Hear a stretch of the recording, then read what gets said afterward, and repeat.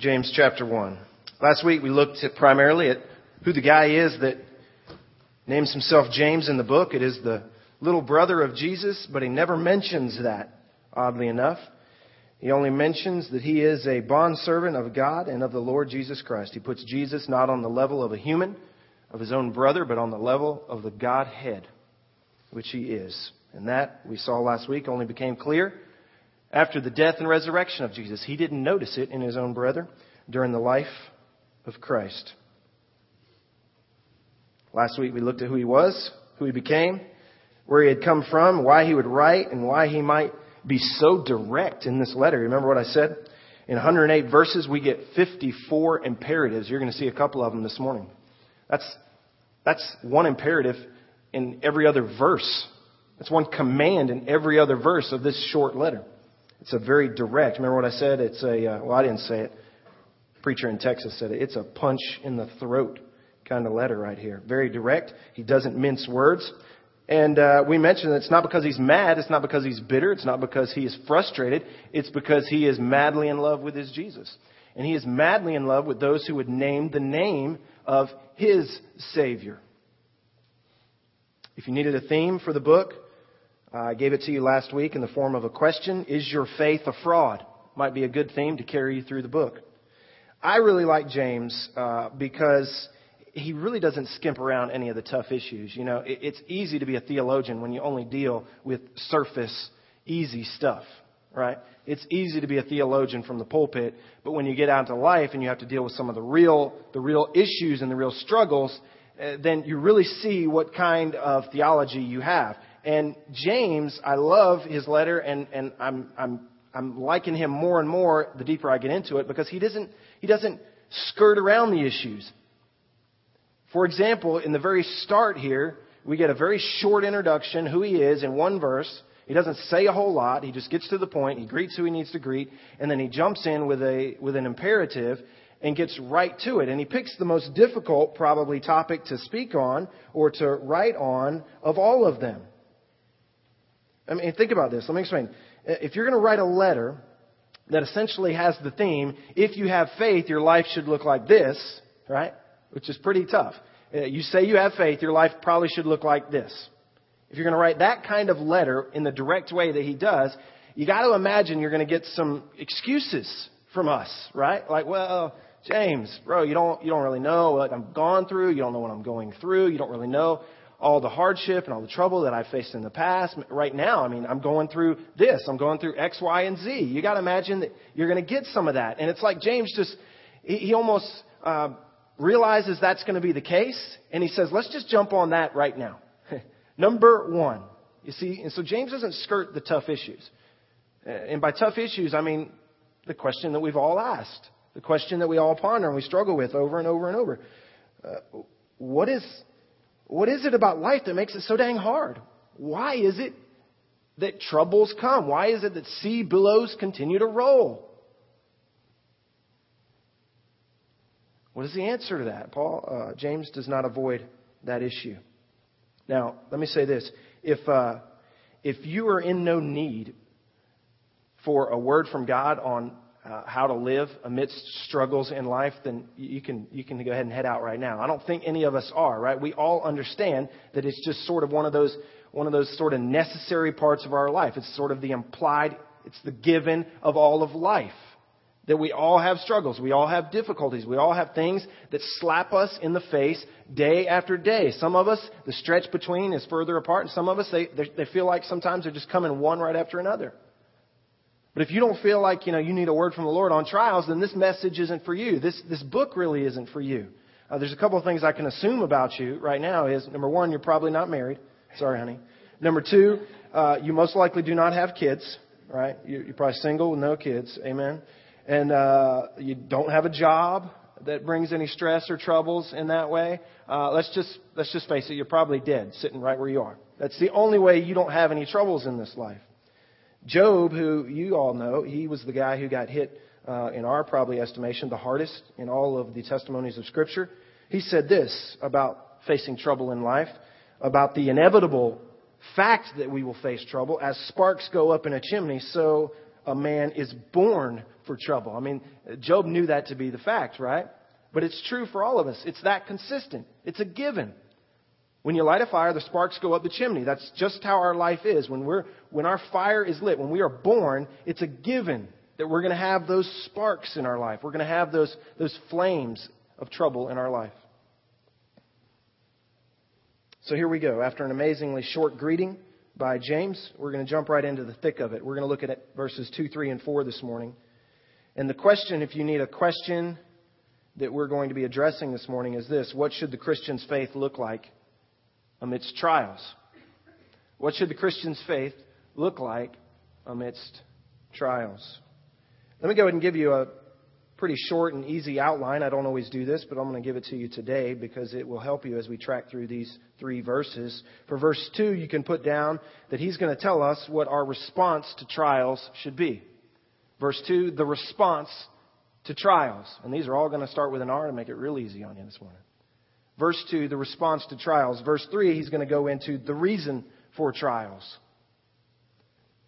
In verse 4, we're going to end up talking about the ultimate result of trials. Our response to trials, the reason for trials.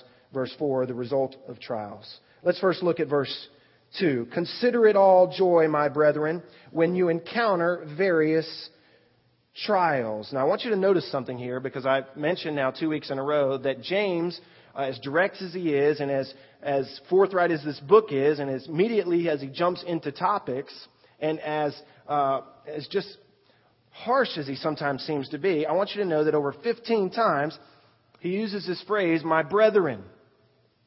He is in love with the people of God. Okay? It's as if James is pouring his heart out to these people. 15 times he'll use that phrase, my brethren. So again, don't think that he's mad here. He's madly in love, not only with his God, but with his God's people. And so you get this guy who's pouring his heart out. My brethren. His firmness is coupled with warmth. Consider it all joy. Now you need to know, and let me say this. For these 3 verses, this is going to be a little bit academic here to start. Okay? So I'm going to need you just to hang on with me, because I'm going to be talking about this word means that and this word means that. But this section is so chock full of words that are pregnant with meaning that I've got to stop through, and it's going to be a little choppy here. And I just got to tell you how these words fit and how they expand and how we can unpack them and how you can understand the complete meaning of each word, even the simple word of all. Okay? So that you'll get the full picture, that when we back off towards the end here, you'll be able to see it clear. Does that make sense? So we're zooming in right now. All right? And so hang with me as we go academic and we just look at some words, and it seems choppy here. But we're going to back off and we'll wrap it all up, and you'll understand a little bit better. The first word in this sentence in the Greek is the word all. It gets the prime position in the sentence. What that means is that is emphatic for the author. All joy, my brethren, consider it. Okay? That's how it goes. All. And by all, sounds simple, right? By all, he means all. Right? All right, so don't eliminate any categories here. Count it all joy. All things, consider it joy. You'll maybe be thinking of other verses along these same lines, because this is not unique to James. It is, in fact, the biblical position when it comes to trials in our life. All things work together. Rejoice in all things. Be anxious for nothing, in everything, in prayer and supplication. Giving thanks for all things. Count it all joy. All right, so that's replete in Scripture. You're going to hear it over and over and over again. But that's where James starts. All things, my brethren, consider it joy when you encounter various trials. Look at the word consider. It's an interesting word in the Greek. It literally means to add up. It's sort of a mathematical or accounting term. If you have a King James version, it might say reckon. I actually like the King James translation of this. To reckon, we understand it's from the word to reconcile, to add it up. It's an accounting term. And it means to consider it thoughtfully, examine it, add it all up, draw a line, and see what the result is. What does it equate to? All right? So what do we do with these trials that we are facing? All right? We consider it all joy. Consider it. What does that mean? We equal it out. We reconcile the books so that we understand when we add up all of our trials, it should balance out on our balance sheet to equal what? Joy. Okay? So what he's saying here is make it in your mind match, equal to. All right? Add it up to come to this correct conclusion. Consider it all joy, my brethren. Consider what? All joy, my brethren. When you encounter various trials, circle the word when. Notice that he doesn't say if. Right? We said this is a given. This is implicit in life. It doesn't say if we will endure trials. It says when. His point? It's coming. It's coming. When you encounter, the word encounter means that you walk headlong into it, or that it walks headlong into you. To encounter something, to encounter various trials, it's really the compound word that means to fall into, or to run into, to walk into, or to have been surrounded by. I think that's the best picture to understand encounter. So, consider it, add it up, so that it equals joy, brethren. All joy, consider it all to equal joy when you add up what? The trials. And where do these trials come from? How do you encounter them? Well, they find you. Isn't that true? They find you. Now you need to understand what the word trials means. It's also translated sometimes temptations.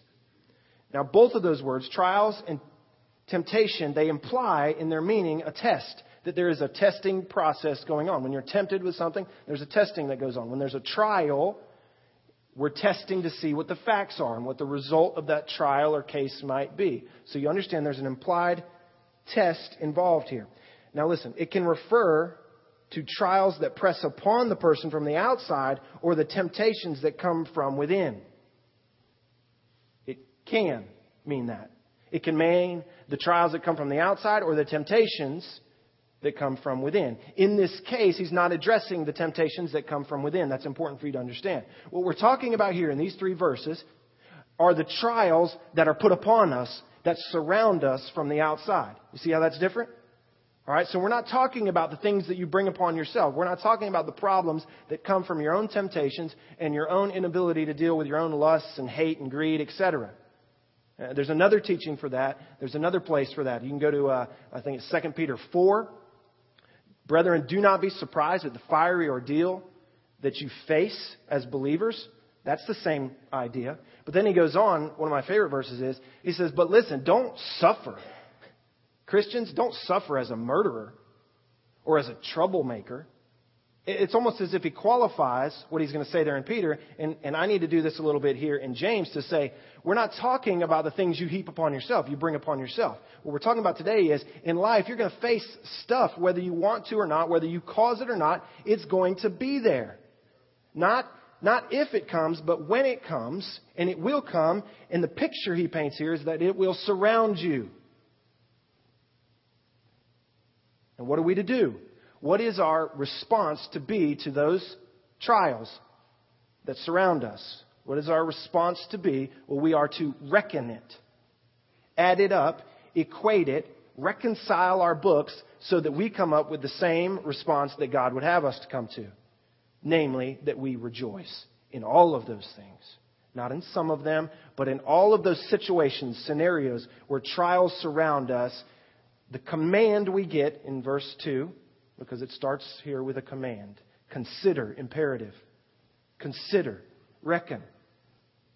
Is that we equal, in our theology, joy to the situation. Consider it all joy, my brethren. When you encounter various trials, the picture is one of a believer falling into and being surrounded by trials which threaten to overwhelm him. These are not his fault, and there is nothing that could have been done to avoid him. Point 2, verse 3. That is our response. We'll talk more about that as we wrap up. That's our response, verse 2. Now, what is the reason for trials? What is the reason for trials? Verse 3. Knowing that the testing of your faith produces endurance. Knowing that the testing of your faith, that word testing is the same word as the word trials in verse 2. So in verse 2, where it says, consider it all joy, what is it? Consider the trials. Verse 3, you could draw a line from it to the testing of your faith, or the temptation of your faith, or the trial of your faith. Okay? So when he says in verse 2, consider it all joy, consider what all joy should be your question? The trials, the temptation that surrounds us. We should consider it all joy. In verse 3, he tells you again what those trials are for, knowing that the testing or the trial of your faith. Now, that really is the theme of the whole letter and the basis for this whole teaching. What we need to understand here is the reason for those trials, okay, is that there is going on in our life a faith check. Right? And that's how we know the book of James. We understand the book of James to be, does your faith match your life? Do they balance? Do they correspond? Do they match? Does the lecture match the lab when you go out there, right? It's one thing to sit under lecture, but when you get into the lab, right? It's one thing to look at the science book and understand how to dissect a frog, but then when they slap that dead frog on your desk and you're trying to do it, some of you pass out, okay? And the further you go in medicine, the harder it gets. I mean, they're putting cadavers in front of you. Some of us make it through the lecture okay, but do we make it to the lab? Does it balance? Does it measure out? Verse 3, knowing that the testing of your faith produces endurance. This is, church, this is the why. This is the why. The second imperative we get in verse 3 here is knowing. Knowing. There's something about knowing that makes a difference. In the great theologian G.I. Joe, in his words, now you know, and knowing is half the battle, right? Yeah, all the guys at one time. Yes, G.I. Joe in church, right? Pretty deep dude. Now you know, knowing is half the battle. I used to wonder, he'd say that at the end of every cartoon. Like, what is he talking about? What do you mean knowing is half the battle? I thought the battle was the battle. What do you mean knowing is half the battle? Well, in fact, knowing truth, knowing what to do when you face the danger actually helps you to make it through the danger. If you don't know what to do, then you're out of luck. I mean, G.I. Joe, at the end of every cartoon, he would tell you, like, what do you do if you step on a rattlesnake, kids? And the kids are like, I don't know what to do. I'm going to listen to this, though, because if I ever step on a rattlesnake, now I'll know what to do. What do you do if you get punched in the nose? I think he used to say socked in the nose. What do you do, kids, if you get socked in the nose and you're bleeding profusely all over yourself? How do you stop it? Do you pinch your nose, lean back, pinch your nose, lean to the side, stuff a bunch of cotton balls up there, hop on one leg? What do you do? Right? And as a kid, you're thinking, well, I might need to know that one day. So you listen. And then he would say at the end, now you know, and knowing is half the battle. It's the knowledge in the midst of the battle that gets you through the battle. There's something about the trials here that we have to understand. Why the trials? Verse 3 says, here's what you need to know about it. You need to know, church, you need to know that the way God views all these things that we think surround us, here's how God views them. That they are, in fact, being used for the testing of your faith. Now, notice I did not say that God causes them necessarily. All right? It's a whole other message for a whole other day, but I just had to throw that out there. What we need to understand here is that in God's estimation, through the author James, what we need to know about these trials that we feel are surrounding us, that will come, that we are to understand in a rejoicing way, we need to understand that in fact they are being used to test our faith, to put our faith on trial. Okay? Now, what does it produce? It produces endurance. It's the word hupomone in the Greek. We've seen this word over and over in Scripture. It literally means to remain under the load, sometimes translated abide. It's the picture of a guy who has a heavy burden on his shoulders, and that burden is not crushing him. That person is standing under that burden. It's a heavy burden, but he is intentionally lifting that burden. What we need to know is that our faith is being tested when these things come. Okay? I can deal with that. What does it produce? It produces something in particular here. It produces many things, but James is going to point out that it produces endurance. Our faith, being purified by trials, produces a staying power, which enables us to live under pressure. There's an active character about this word, endurance. Listen to this. It's not a passive resignation to a situation, but a confident stand when surrounded with overwhelming pressures. One theologian said this about the word. It's the picture of the character of a man who is unswerved from his deliberate purpose and his loyalty to the faith and piety by even the greatest trials and suffering. It is that tenacity of spirit which holds up under the pressure while awaiting God's time for either reward or dismissal. And so we wait, we abide, we remain under the load. That is the picture of endurance. And endurance is in fact what the trials, which are testing our faith, they're checking our faith, they're trying to see with our faith on trial, will we abide? Can we stand under the load? So, what do we know? We know the trials are coming. It's not if, but when. We know that it's not in this context, it's not of our own doing. That's a whole other passage. But in this context, we're talking about the things that are going to come no matter what we do. And Scripture essentially promises us, especially as believers, that they will come. So what are we to know about it? We're to know that as we count it all joy, we have the assurance that something is going on here. And in fact, there is a process going on here. There is a process of our faith being put, in a sense, on trial. You notice the word produces? It's technically the word work. And so what he's saying here is this testing of our faith, it's actually working something out. Okay? It's bearing fruit. And the fruit that is desired here is endurance, remaining under the load, hupomone. This word, however, produces should not imply to us that it automatically just comes in an instant. It implies that it is a longer process. It doesn't happen overnight.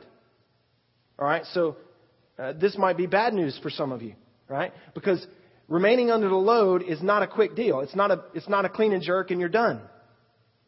It's the picture of a guy who has to go through a process. This testing of your faith that comes through trials, which will come, it is a process. And it produces something over time. It births something. It bears some fruit. And the fruit that it's designed to bear is endurance in the life of the believer. But it is not a quick process. And so you need to know that. That's the reason for the trials. We've got our response. We've got our reason for the trials. Let's move on. Verse 3. What is the result? The ultimate result of these trials. And let endurance have its perfect result, so that you may be perfect and complete, lacking in nothing.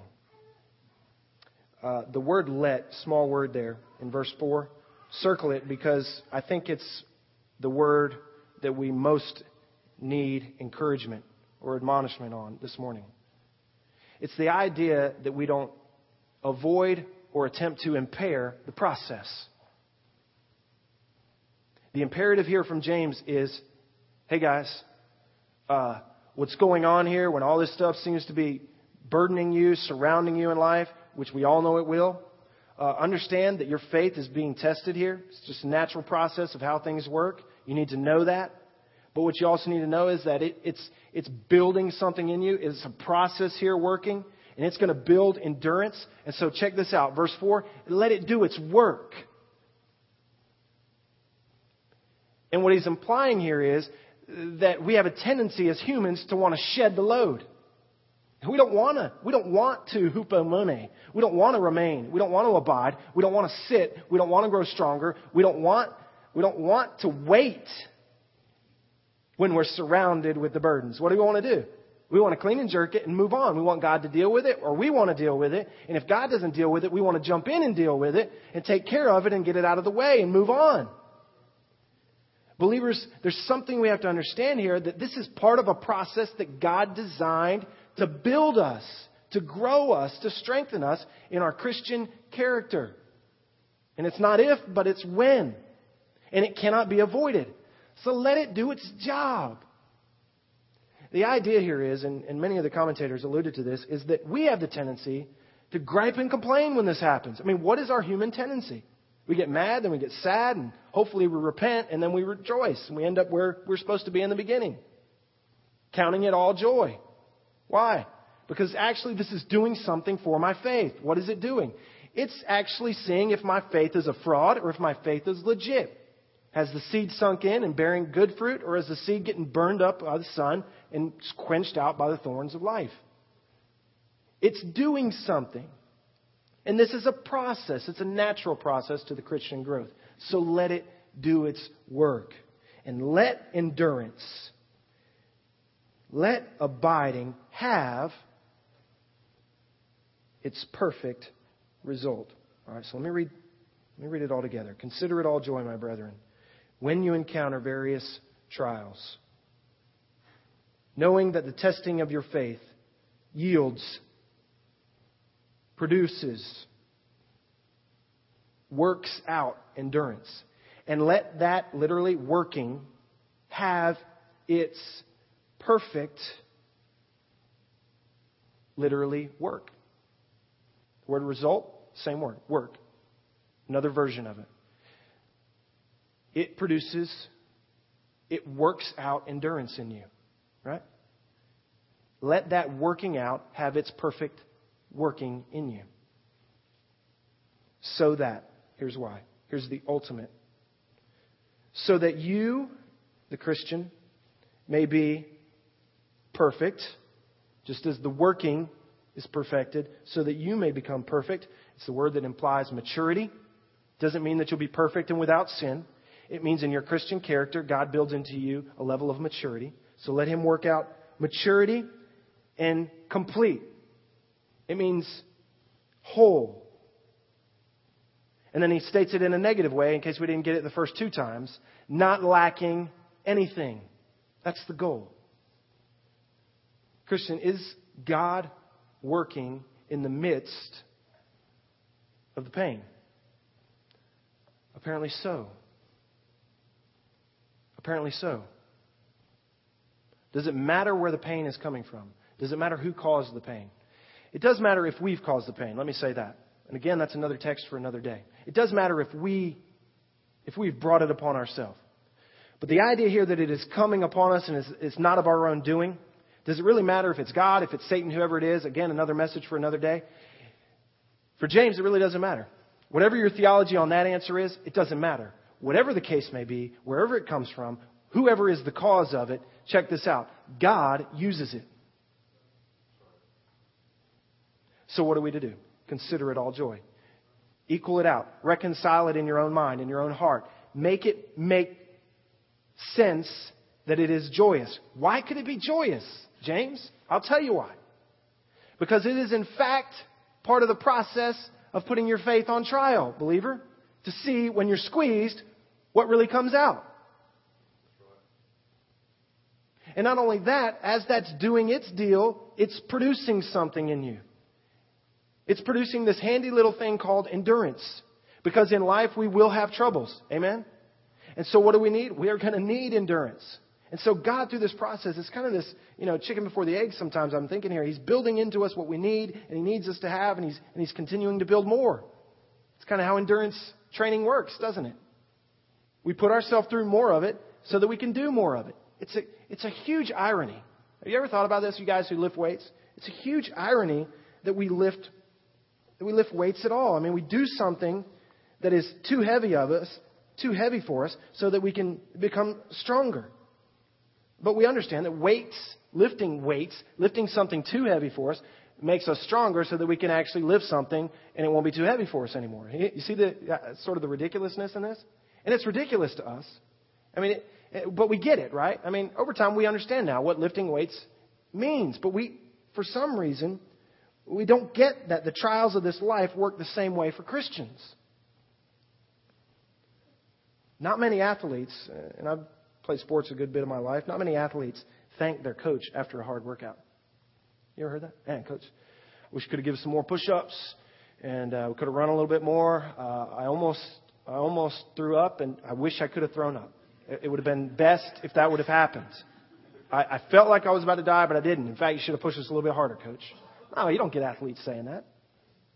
Right? They're cursing their coach in the midst of the training. But you know what? When they put the Super Bowl ring on, their coach is the smartest guy ever to live, isn't he? Yeah? Same way in the military. We got a handful of Marines and military guys here. Any of you Marine guys, you remember sitting in boot camp saying, this drill instructor, he is a genius. Yes, just you. Yeah. But when you find yourself sitting in Iraq, right, later on and real bullets are flying at you, and it's a place that really does feel like hell, and not just that manufactured hell of boot camp, I guarantee you the thought goes in your mind, I hated that guy, but I'm glad he was there. I remember going to my brother's graduation from Parris Island Marine Corps. I don't know how old I was. I must have been 15, 16, something like that. And I remember walking into his barracks, and his senior DI, his senior drill instructor, was at the other end of the barracks. And if you've never been in a barracks, it's kind of long hall bunks all along the side, and the middle is open. And his guy was at the other end, and it was kind of like a movie. That hall just seemed like 3 miles long, and the dude was standing here like this. And he was about this tall, as best I remember. He's kind of burned in my memory, and I only saw him one day for like 5 seconds, and I ran. He was about this tall, weighed probably $120, soaking wet, about this big around, right? And he had his, big Smokey the Bear hat on. He was just kind of standing there like this. And all the parents were coming in. And this was his nice face, because by this time the guys are done. You don't have to be mean anymore. So he was being nice. And he's standing there just like this. I don't remember him saying hardly anything. But when he talked, I remember his head was kind of elongated. He looked kind of like the alien. And when he talked, his jaw came out of his mouth and his teeth were like that. And he's just like, he was just like, ah. Scared me to death. I believed that at any moment he could snap and kill me right there.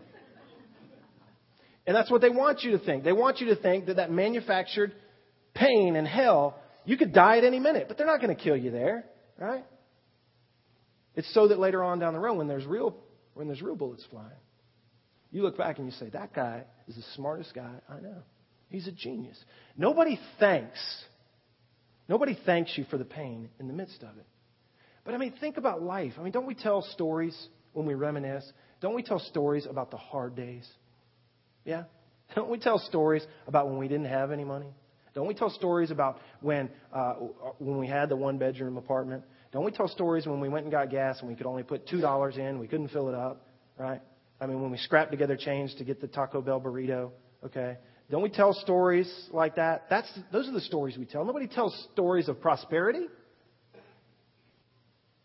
Because it's those hard times, it's those foxhole times that bind us together, that bring about something in us that wouldn't come about if we didn't go through the foxhole. Yeah? God's game plan for spiritual growth isn't always to our liking. His ways to us are an enigma. Yeah? His ways are an enigma to us. They don't make sense.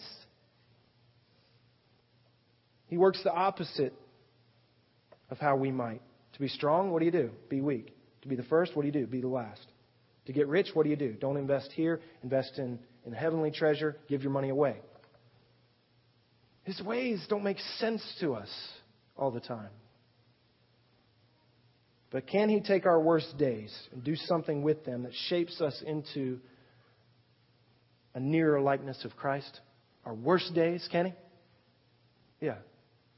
He sure can. Finish this verse. And we know that God causes what? All things to work together for good for those that love God. To those who are called according to His purpose, for whom He foreknew, He predestined to be conformed into the likeness of His Son. Do you see that God has a goal in mind with us? This whole sanctification process for us, it requires that we not be spoiled. It requires that we not be spoiled. God has a goal for which He is producing in us. They asked Michelangelo after he made the figure of David. They said, how do you take a hunk of stone like that and make David? Michelangelo's response was, well, that hunk of stone is David. I just knock away the stuff that is not. One chisel at a time. One whack at a time. God knocks away the pieces of us that are not conformed to the likeness of Christ. Sometimes that's not an easy task. Sometimes it takes a chisel. Sometimes it needs the foxhole. Sometimes we need to be, it's just the truth, we need to be surrounded by the burdens. Our tendency, though, is to drop the load and want to run the other way. Or to want to fix it ourselves. Bench press it, be done with it. Let's move on. Sometimes, and there's some of you who need this word, sometimes God would have us hold. Hold. And count it all joy. Because you know by the Word of God that He is strengthening you. He's building you. He is proving your faith to not be a fraud. And He is building into you, into your spirituality, an endurance that we all know we're going to need in this life. And that endurance is not even the end. That endurance, when its work is done, well, it makes us perfect, complete, not lacking anything. Namely, it conforms us to the image of His Son, into the likeness of Christ. You know what we want? We want the red jersey. We want the red jersey. I played quarterback, so you know that. My favorite part about playing quarterback was the red jersey. Red, much like a stop sign or a stoplight, ladies, means what? Stop. All week during practice, I get to wear, and I'm the only guy, I get to wear a red jersey. Unless the school colors are red and that messes everything up and you got to wear yellow or something. But 99% of the teams out there, you go and you watch the football practice, there's going to be one guy in the practice with a red jersey on. And that red jersey means stop, don't hit me. Pretty cool for me, right? Everybody else is flying around. They're getting blasted. They're getting dirty. They're getting sweaty. They're going full speed. I'm cruising, man. I'm not wearing all the pads in my pants. Probably not wearing a mouthpiece. I'm having fun. I'm not getting real dirty. Not getting real sweaty. Why? Because I don't have to worry about the cornerback blitz getting in, putting his helmet in my ear hole. I don't have to worry about the linebacker blowing snot bubbles coming up the middle, putting his helmet in my chest. Even if he gets there, coach is going to blow the whistle. He's got to stop at the stop sign. I'm going to stick my tongue out at him because he can't hit the wussy quarterback. I love the red jersey. Kind of like a Superman's cape for cowards. Coach, however, knew better. That if wussy quarterback stays behind the red jersey all week, we're not going to do very well on Friday night or on Saturday afternoon. So here's what we do. Last thing of the week in practice. Ruis, it's time to take the red jersey off. This is bad news for me. And then he would announce to the defense, with great pleasure I would add, if you can get to the quarterback, take his head off. Thanks, coach, you jerk. Because now he's essentially put a bounty on my head. And all the guys who couldn't hit the wussy quarterback all week long, this is their one shot. They're gunning for me. Guess what? My eyes get this big. You better believe I'm catching up to game speed real quick, and I'm on point.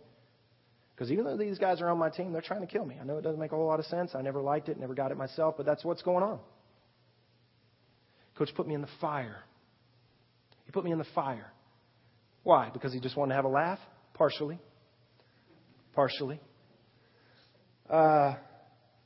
But mostly because if I go out there on Friday night lights come on, the whole band starts playing, whole town shows up, and I get out on the field after they kick the ball off and I've been practicing half speed all week, I'm going to go half speed in the game.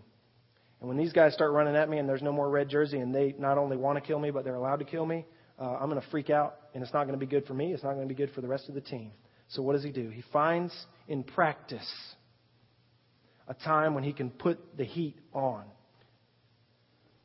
Even if it's in a manufactured way, so that when game time comes, I can endure. Let's see what you're made out of. We're not going to let you skate through all week. Isn't that how we teach our kids? Isn't that how we train adults in business? Isn't that how we train our military? Isn't that how we work? Why would it be strange to us that God would utilize Such a great technique. So, believers, count it all joy. When you face all these various trials, by various it doesn't mean a whole bunch, although that is true. It means that they're all different kinds coming at you. Count it all joy when you're surrounded in that way, because you know what's going on, and you know that God is doing something. Not only He can, but He will do something if only you joyously remain under the load. You know, as pastor, who I get most excited for in our congregation, it's those of you who are under the load. We got people in our congregation who, because of our economy, they are under the load. And I smile not because I'm foolish. I smile because I see in them God working through the pain. Yeah? And they don't like this. They don't want to smile right now. It's tough. Right? And their faith is trying to become a reality and flesh out some joy as best they can. And in that whole process, I'm watching from the outside, having been through these processes several times before, I'm watching God do something that only God can do through this scenario. I'm excited for you.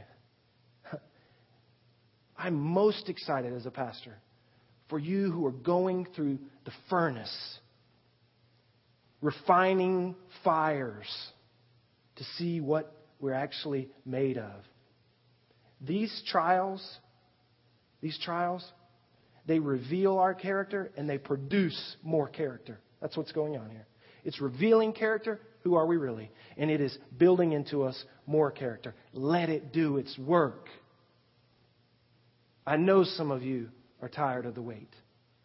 I know some of you think it's too heavy. I know some of you would like to throw it down and run the other way.